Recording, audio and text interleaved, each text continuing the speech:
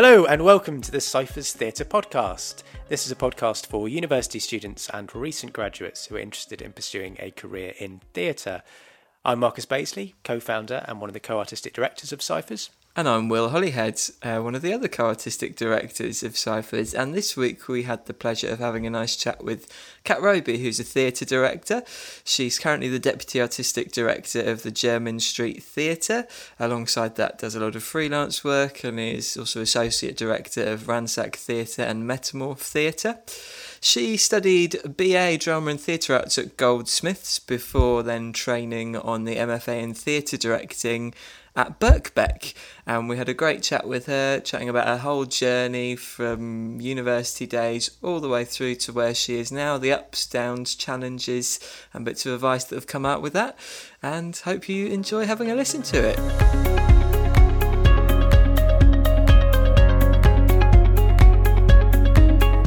Hello Kat, thanks for joining us. Hello, it's a pleasure. How are you, first of all, in these weird and wonderful times that we find ourselves living in? Well, I mean, it's a loaded question, isn't it? But in the grand scheme of things, yes, very well, plodding along. Good. What have you been up to theatrically, if anything at all? So I have actually been quite lucky, and I'm very aware of that because I have obviously a part-time job at Jermyn Street Theatre, so just spending the time keeping the theatre alive through these dark times has been a big part of my time, but also releasing projects with them. We've been doing an autumn season, well, even a summer season of online work. So yeah, busy creating projects, lots of online stuff, but also moving now to, we can actually get into the theatre now, which is really exciting. And then we'll be able to be doing some stream, so performance on the stage, but then they'll be streamed on digital theatre and things like that. So yeah, been good. And then I was able to do a freelance job in a park, bits and pieces. So yeah, I'm feeling quite lucky and just working hard to keep that going really at the moment. Fantastic, embracing the new normal. Yeah, embracing the new normal, absolutely. Fantastic. Well, then I suppose to wind the clock back from the present of now and the present we left behind in March to maybe when you were around 16, 17, because as you know, this podcast is for people who are either at university or have graduated university, thinking they want to pursue some kind of career in theatre, but you know, it's not as simple as that. So hopefully to give them a bit of insight into people who've been in the same shoes as them and have made that journey themselves. So I suppose the first question is that when you went to Goldsmiths, you obviously studied drama and theatre. So was that coincidental in the career that you're now pursuing, or did you have a pretty firm idea in your mind when applying to that you were doing that because you wanted to work in theatre? So I thought, so actually going to Goldsmiths, I took 2 years between school and going to university, and they weren't gap years, like they're the normal kind of thought of, that I worked. I moved to London and I just worked doing front of house and things like that. And the reason being, up until that point, I thought I'd wanted to be an actor. So I'd done the NT Shell connections through school and all of that. I joined the Young Vic Young Company. This was all about 15 years ago now. And then from that, I had my first flavour of that there was even such a thing as a director. I didn't know, because at school you just think it's a teacher, I think, most of the time. Yeah, definitely. You know, it's like you can either be an actor, you can either be an actor. You kind of know there's a writer because there are plays. So you're like, okay, well, you could be a writer, you could be an actor, or you can be a teacher/director. I thought that was always the same thing. And that was nothing. I had a brilliant school theatre department. It wasn't anything to do with that. It was just my impression of school, my impression of what drama was. So I thought I wanted to be an actor. So I took 2 years out because I was trying to get into drama school. That was the primary aim at that point. And I did in my first year, completely unsuccessful, like many people. And then in my second approach, I got shortlisted for 2 schools, which I'm surprised in a way I didn't then carry on and keep trying to be an actor. But basically what happened was I happened to be back at the Young Vic in the Young Company, and a brilliant director called Matthew Dunster had been running a project for us. And he suddenly sort of took me aside and said, have you thought about directing? And I thought, well, no, it's sort of a teaching job. I mean, obviously at that point I knew it wasn't because I'd met him. But yes, he sort of said, just think about it. Just have a think, just have a look. And so my next stage was, well, I'm not getting into drama school. And I was also becoming very aware, as you do sort of at that age, there are many people better. I was finally realising that there were many better actors than me. And actually, it may not be the path I should go down. But I knew I wanted to be in theatre, and I didn't really know what to do. So I decided at the time Goldsmiths was a brilliant course, and decided to go there. And you could learn everything there, from directing to designing to dramaturg to avant-garde to text. So so that's why I decided to go to Goldsmiths in the end. And then that did shape my future career from there. It sounds like you were kind of exploring all of the possibilities there, rather than going, I want to be a director, therefore this is the next step in that very specific path. Is that accurate? Yes, yeah. I think there was also another factor, which was I was the last year that could have gone to university for the lower fees if I went then. So a part of me was also still thinking, behind my parents' back, oh, I'm still going to be an actor, I'm going to go to university, and if I don't get in for a couple of years, I'll keep applying on the side, and if I get in, then I'll leave, but at least I'm getting the degree on the lower fees. So I was being a bit savvy, I thought I was being savvy. But what actually happened was, at the end of the first year, there was just a module on directing, and you could have a go, and I decided to do that. And so this is mad, I look back on this now, I decided to abridge Equus by Peter Shaffer into a half-hour version, with minimal design, with 3 actors, and did something very, very, I don't think I've ever done anything so bold since. So I did that, and it actually I suddenly realised, I have a dramaturgical brain, and I also realised that looking at the whole was much more, the whole of a play, the arc of all of the characters, the arc of all of the story, sat much easier with me than when you're an actor and you're focusing on your one sole character and how to sort of feed that into working with the rest of the company. So suddenly I went, oh, this feels right. It's like the glove fits, and I didn't know what that meant, and I didn't know how you could forge a path as a director, because I'm sure we'll get onto this, but there is no one way.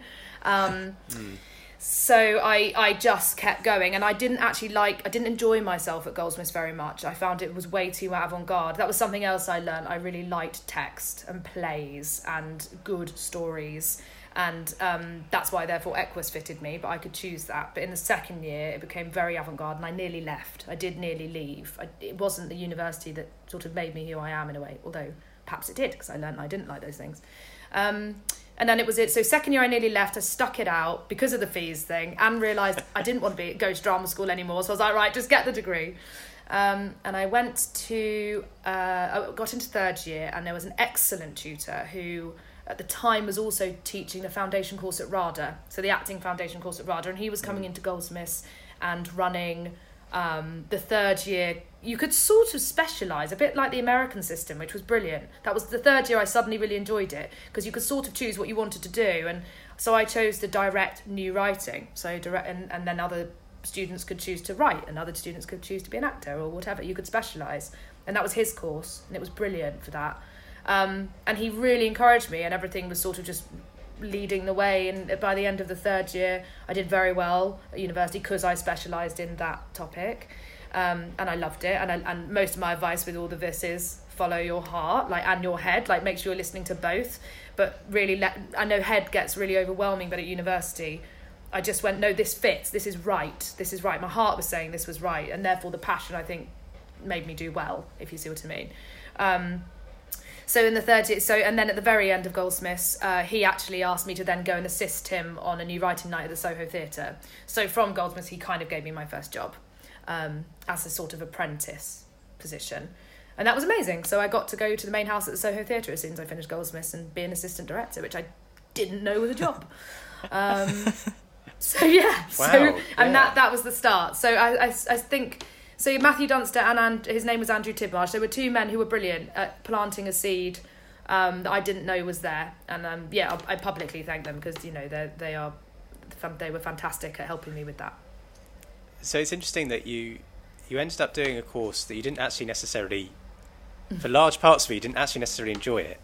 but it does seem to have really set you on that path, and it helped you find what it is you really wanted to do, what aspect of theatre, because that's something we talked about a lot with this podcast and the work with Cyphers Create generally is, I think, most of us go, well, I want to be an actor because that's the thing you see.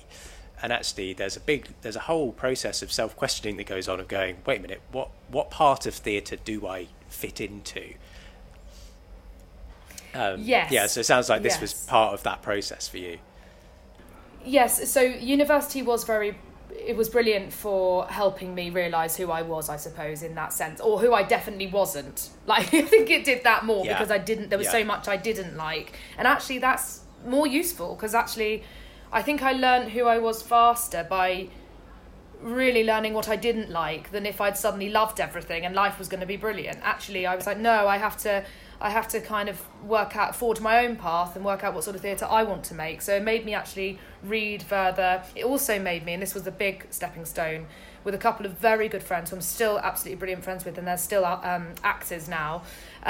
In the middle of university in second year, we all nearly left because we all hated it. They wanted to go to drama school. I just didn't know what I wanted to do, but I didn't want to be there. And we all enjoyed, as I said, very good storytelling and good plays. Rather than the strange avant-garde stuff. And so we set up a theatre company, and at the time, I don't know how easy it is now, but we just stuck stuff on. We just created work, found plays we liked, got ourselves together, got other people who were sort of our age, or not necessarily at the university, just through our networks, and threw shows on all across the Fringe. I mean, I did so many plays. I think in my time at university, as well as trying to complete university, I, in 2 years at uni, probably did 4 or 5 plays on the Fringe, full runs, 3-4 week runs, and in a way, I wouldn't have done it if I hadn't loved the core. In a way, that incredible stepping stone out into the real world, I pushed myself to do it. It was because I didn't like the university syllabus, I suppose. So it's almost like where a lot of people who, like myself and Will, who did history and English respectively, we might have been doing kind of extracurricular drama. For you, that was almost your equivalent. Was right. I'm gonna get away from my like the confines of my course, and I'm just gonna get out into the London Fringe and make some stuff. And which actually sounds definitely. More useful than anything you could possibly have done. Oh God, I mean, it was almost like I was talking to an older director today who I'm working with at the moment, and he was like, oh, the rep system, that's how we trained. We just did show after show after show. He did 50 shows in 2 years in the rep system.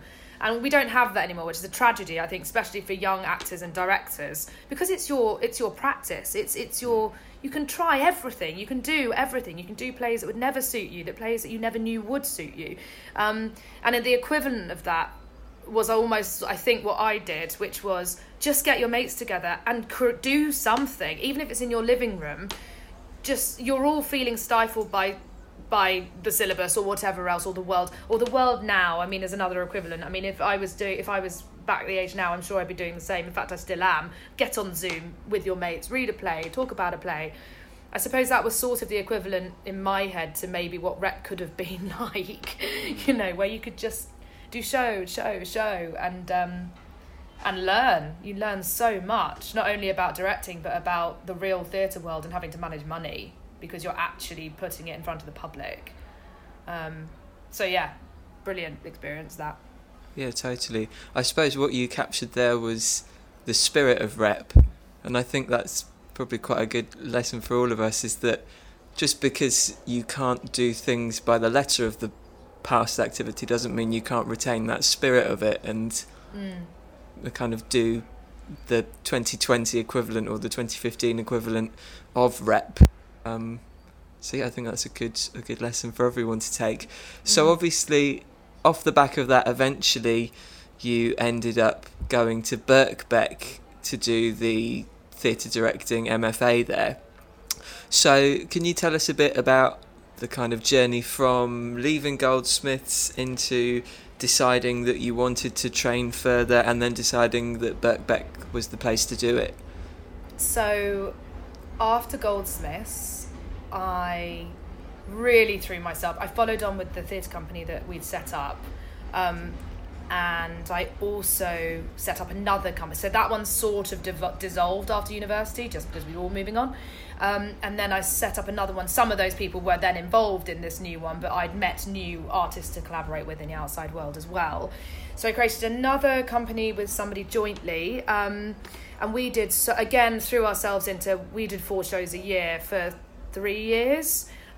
So that covered my gap, if you like, the 3 years between university at Goldsmiths and then the postgraduate at Birkbeck. And what happened in that was we had again, the shows got better, the actors we were working with became more experienced. Obviously, as you go on, that's just naturally what happens. We all got better, and we were doing getting much more used to working with bigger buildings. I mean, we're still on the Fringe, so it's not like we're working at the National, but as you learn, there are different buildings that well, they all cost different amounts of money, they all have different bureaucratic rules, so we were sort of learning how all of that worked. So for 3 years that was my focus, and it was great. I had a fantastic experience and time, and I was in my early mid-20s, so it felt exactly what I should be doing. And then, very honestly, I just hit the age of roughly 26, and that company had slightly pulled back because that was it. My co-director had to move back to move back to Europe briefly. So because of that, everything went on hold. And then I very, very quickly had a sort of realisation of I can't carry on like this because I can't afford to live. That was very simply what it was. You just can't live on Fringe money. And I also got to the point where I was like, I'm 26, I don't want to work in a bar anymore on the side. I just can't do this. Not that I was old or anything, I just reached a point. And so I went through quite a long period of not working. I couldn't get any freelance work, and I wasn't making anything with the company because the company was sort of apart at that point. And I was just working in bars and offices, temping, which is fine, that's what needs to pay your rent, but I was like, I can't, what am I going to do? So then the next thing was, I was lucky enough to meet Lindsay Turner, who's an extraordinary director, did Posh in the West End, and she's, obviously at the National Hours Associate and things, and she's amazing. And she just happened, she's an ex-Birkbecker, so she was back in the early days of Birkbeck, she trained there, and it was through a friend of mine. He said, I just think you need to, I was saying, I'm going to leave the industry, I can't do this, I literally can't do this, I don't have the money, I don't have the drive, I didn't know what was going on. So he said, let me put you in touch with her. I was in touch with her, she was amazing, she mentored me, and she said, please think about going to Birkbeck. And at the time I thought, my God, that's a lot of money, which I don't have. How am I going to do that? Anyway, I then had a very good conversation with Rob Swain, who runs the Birkbeck course, and he said, do apply, do try, and we can talk about how you might, if you got in, how you might fund yourself. And I really, the reason being, and basically and the reason Birkbeck was the most attractive thing was, arguably, it's the best director training in England. And the reason being is you get 2 years, and the second year is you're actually working in the industry in theatres with some incredibly high up directors and big companies and actors you've never had the chance to meet before, and you're just in the environment, so it's more like an apprenticeship. So that's in a way why arguably it's one of the best. So yeah, I got to the point, and I went to the RADA open day. They actually closed the directing course that year, and I went to look at the directing course at the time, and I thought, that's not for me, I don't fancy that, and I went round and round and round, and I just got to Birkbeck's the one. It's the only one that fits, and I said to myself, if I don't get in, I'm giving up. Wow. That was it. And it was that blunt, because I just didn't know how I could financially survive. I was really, really, I just didn't know how. I didn't know what I would do, but I knew I couldn't financially survive. Then the next question came was, great, I can't financially survive and now need to pay however much the fees are to go to this course. Luckily enough, again, this has stopped, and this is where it gets really, I'm just really sad about it all at the moment. There used to be such a thing back at the time, it was only 2014, it wasn't that long ago, but there were things called career development loans, and I think there's postgraduate loans now. I think you can get student loans that are postgraduate loans now, whereas at the time you had to get a bank loan. It was called a career development loan. So I got that. Of course, they're high interest rates, so you just have to, if you want to do it, you just have to suck up the fees. But, I thought, well, at least I can do it, and then I'll have to pay it back later in life.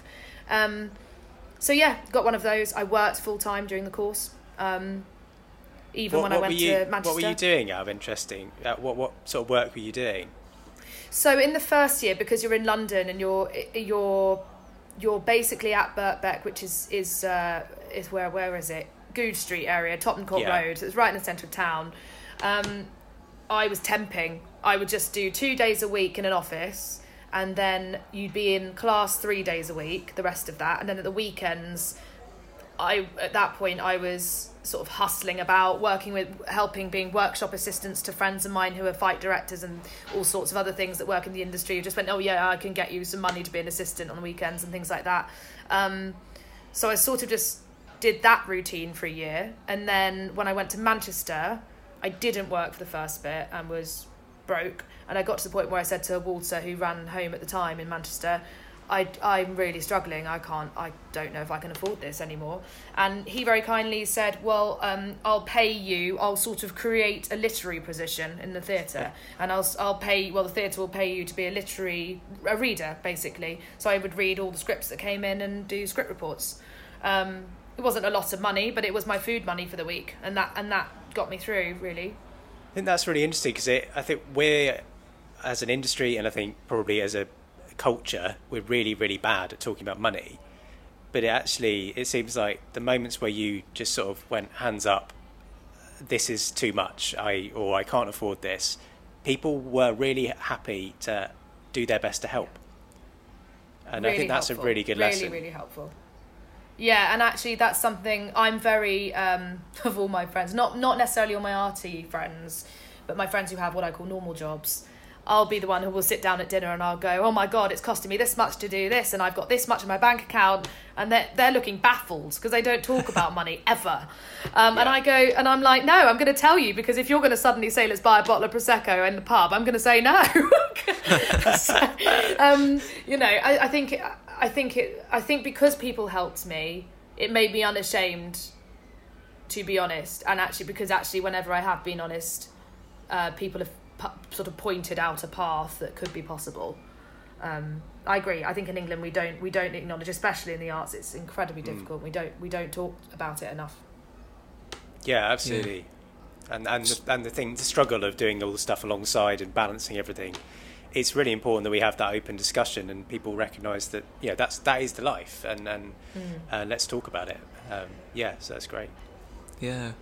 So that's kind of looking at the second year and the challenges of that, but briefly jumping back to the first year at Birkbeck, which, as I understand it, is the more kind of training-y year of the two, if you were.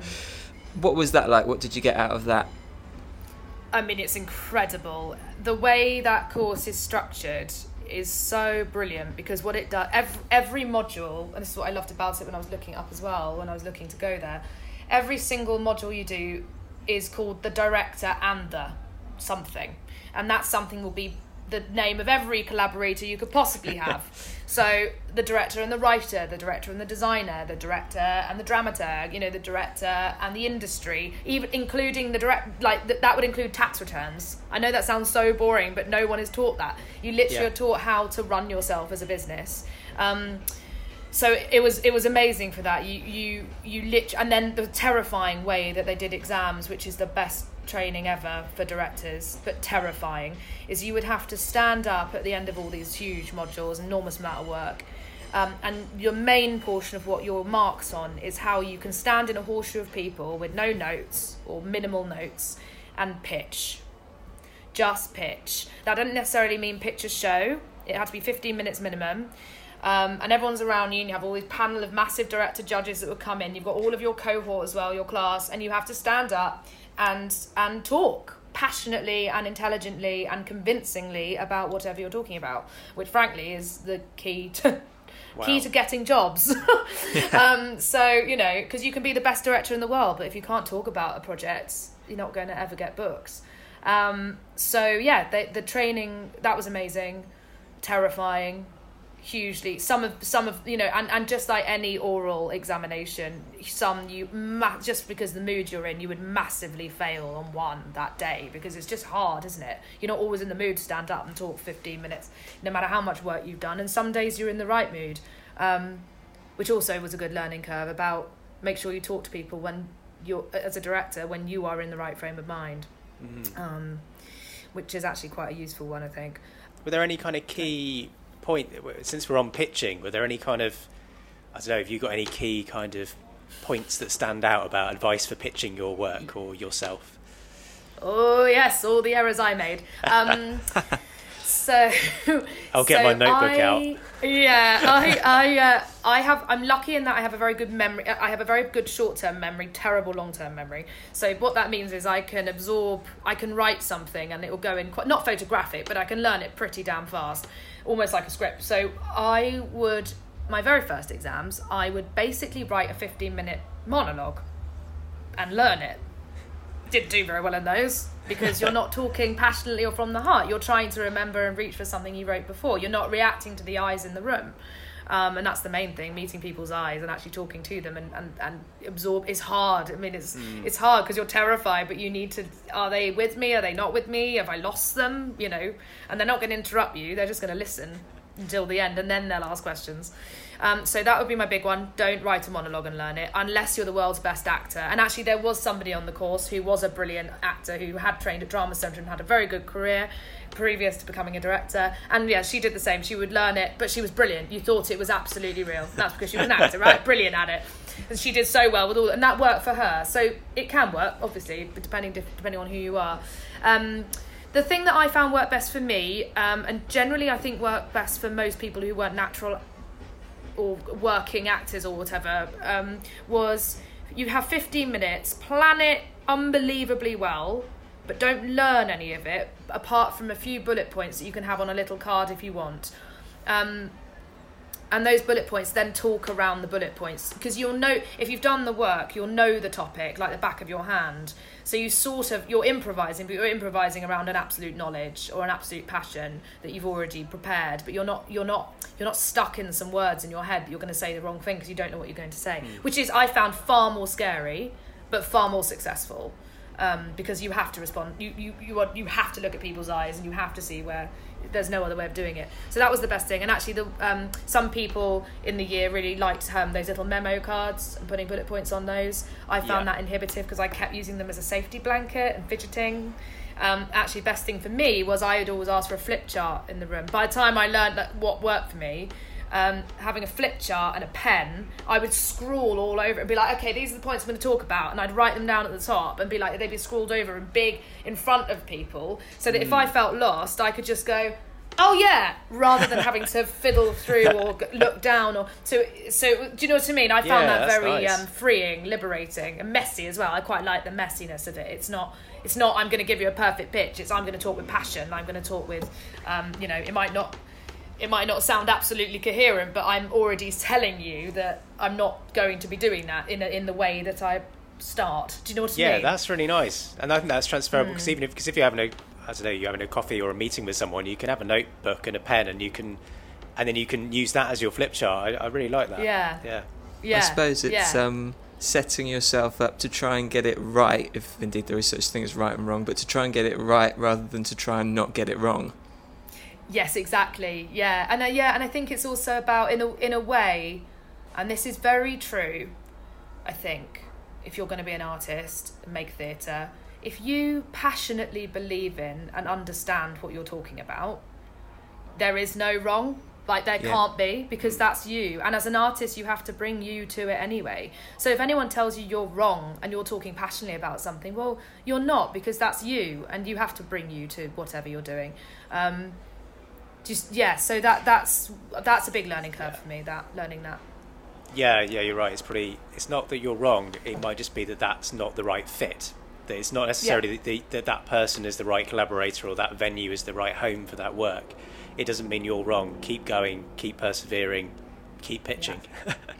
Yeah. Absolutely. Yeah, absolutely. And the more that you just are a person is the other thing I like in a meeting, no matter how big the person is opposite you. And it's hard being that nervous, is just try and act like you're in the pub a bit, because actually most people out there will enjoy it if you bring a relaxed atmosphere into the room. Yeah, absolutely. How was the experience of coming out of Birkbeck via that second year in the industry at home in Manchester? I think it varies very, very differently depending on the student that comes out. And it's because everyone, I mean, it was quite amazing. You come back at the end of the second year from all of your various different theatres and you've all been everywhere. No one's been, you probably haven't seen it. I saw 2 people from my year in the entire year. One who happened to be at Sheffield, so happened to come over on a train for a press night. And another one, I think, in Manchester, because she was at the Royal Exchange. Even though we were both in Manchester, we never saw each other. So I think because of the vastly differing experiences, some people absolutely loved their theatres. Some people had really difficult experiences, not necessarily in a theatre over the whole course of their time, but potentially on a very long show with somebody they didn't get on with, or actors who something had happened in the car. You know, some people had very negative experiences, some people had very positive, and it all mixed in between. So because of that, we all came back at the end of second year and felt like a little bit like strangers, but then also completely like best mates, because we'd all known each other and we'd all been through it. We just hadn't been through it together. So what happens is you do these last few weeks and you do this huge dissertation, and some people are moving on immediately to job offers. So I was one of them, and I was one of the lucky ones. So my building offered me a brilliant, I was so excited because it was back at the Young Vic, back in my home turf at a theatre I'd always wanted. It was almost like circular. That's where I got the seed to be a director, and then I came out of Birkbeck 10 years later and was able to do an amazing show with Catherine Hunter, who's the most extraordinary actor, with Walter, who was a director who had run home. So we were all really close. Like it was an amazing experience. So in a weird way, I left on top of the world, because I left going, I've got my first well-paid theatre show and I'm working with amazing artists in a theatre 5 minutes on a bike down the road from me, from my home. Like, it was almost perfect. It was almost too perfect, and actually that's what happened to me. So a lot of other people ended up getting a job offer, say from they'd been in Sheffield and then they were asked to go back to do another assistant job in Sheffield, or some people didn't have anything and were going to go out into the freelance world or whatever. But because I felt basically it was the best job ever, and because of that it was amazing. But when it ended and I didn't get a job for 6 months, that was the worst period of time I've ever gone through as a director, mental health wise, because I was so, oh my God, this is it, I'm back at the Young Vic, I've got this amazing job. And then nothing, and no hope of anything, and no prospects of anything. And it was probably, I didn't, not because I hadn't nurtured it, but obviously all my fringe contacts, we'd all moved on. People had gone off to drama school, people had moved. So I couldn't suddenly go, let's do a show that easily. So yes, that was a dark period. So my advice about that is, and I actually still go back to Birkbeck now, and I teach a mental health class around being a director because of that experience and various other things. And my main thing about that is just keep an eye on, you may feel like you're at the top of the world. So I have this system where it's almost like a chart, and you've got these 4 things. You as a director, you as a person, you as your own agent, and you as your life coach. And they're 4 different elements of you. And each one of those needs nurturing. And so if you think all of them are doing unbelievably well and you're perfect because at the time I wasn't thinking about anything else, you've got so far to fall. Whereas actually, if I'd gone back and go, actually, there's other things, like my life coach could have been really warning me, my life coach side, about what was to come, because I'd sort of thrown myself into belief that it was going to be incredible. So yeah, I think my biggest advice about that is, you might be having the best job in the world, but you are probably after that not going to work for a year, and that keeping an eye on that mental health wise is really important. Enjoy it, but don't lose track of what could happen later. So then, how did you then work through that period, if you're happy to talk about that, like to get through that period to the next stage? It was really hard. It was really, really hard. In a weird way, I was lucky because my husband's an actor, and at that time he'd happened to get a very good job. So during that time, at least financially, we weren't in a hole. I mean, I wallowed and I wasn't doing terribly well, but I did temp constantly. I just went back to working in offices, which I didn't want to do. But I did earn my own money. But in a weird way, I was lucky because he was doing well and I support him. My mental health, I kind of put everything into supporting him with that. So in a way, I had another person to believe in. And then how did it happen? That was it, completely, again, by chance. I just kept applying for jobs, freelance jobs, and then it was through the Young Vic network, the Genesis network that all directors can be a part of. There was a job advertised by a company called Wildcard, who are now enormously successful with their show Electrolyte. At the time, they were doing a show, they needed a director, and they interviewed loads of people, and I just happened to apply for it, and I got it. And that then put me back on it's fine, work does come back. So actually, because of that, it was 6 months hole, but because I got the job at the other side, I went, okay, now I'm ready for another hole after. I now know how to handle the hole. I just kind of got through it. I just, in the sense that I just threw myself into earn enough money to live, try not to give up. I have sort of been here before Birkbeck, when I thought I was going to give up then. So I've been there before, and just, it is, to be honest, I don't know how consciously I fought it. I think it was much more, I'm really stubborn, and I didn't, after all that money at Birkbeck and finally people believing in me, I didn't want to let myself down or let them down, so I just kept going, really. Yeah. I suppose it's probably stubbornness. I think it's amazing, isn't it, how similar our relationships to the top and the bottom are, because when you reach the top, it's almost impossible not to get this messiah complex and think, well, I've made it now, there's no cliff to fall off. But then when you do, inevitably in this line of work, fall back to the bottom again for the first time, you think, oh, that's it, I had my one chance, I've blown it. So I think with everybody, it's a case of, as long as you can get through both of those the first time and allow the roller coasters to start to undulate up and down, then you start to believe and understand that undulation is actually a thing, rather than this binary that it's one or the other, and if you're there, you're there, and if you're there, you're there, and there's no journey. Yeah, I totally agree with that. And I think what one thing I linked to that I missed about how I got through it is, luckily I was a little bit older when this happened. I was probably 28, so I just was sort of I knew myself a lot more, and because of that. And I really, this is another thing, I really wouldn't be afraid of spending time on yourself, in terms of, there's no need to rush. You don't need to be Nick Heitner by the age of 24. If you don't know yourself, just give yourself the time to know yourself, because actually that's kind of what saved me. My biggest thing was, I need to not, and in that 6 months, this was my big mental health journey. I need to live for me and my life and not for work. And that's really hard in Britain, because we are drummed in that you're successful if you make money and have a job. That's just drummed in. So, and in the arts, that's most 90% of the time you're not working in your actual career. So I think I suddenly, little things, I was like, I really love my cat. I have this wonderful cat. I have a husband who's doing well. I can support him. And by support, I mean just be not moody and crap around him. Just I don't need to bring my stuff into. I can support him by just being around and not being a negative, and going, I'm lucky, and just looking at my life and going, I like where I live. I love my parents. Any little thing, a book you're reading where you're like, this is a great book, or a TV series. It can be anything, but you're actually going, right now, that's making me really happy, and that's fine. And I don't need I don't need some judgment on the fact I'm working or not working to make me happy. Work should be the cherry on top rather than the whole cake.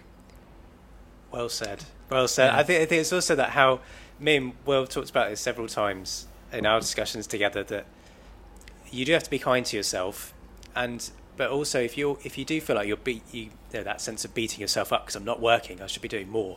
Actually, as a director, living your life is also fueling your work.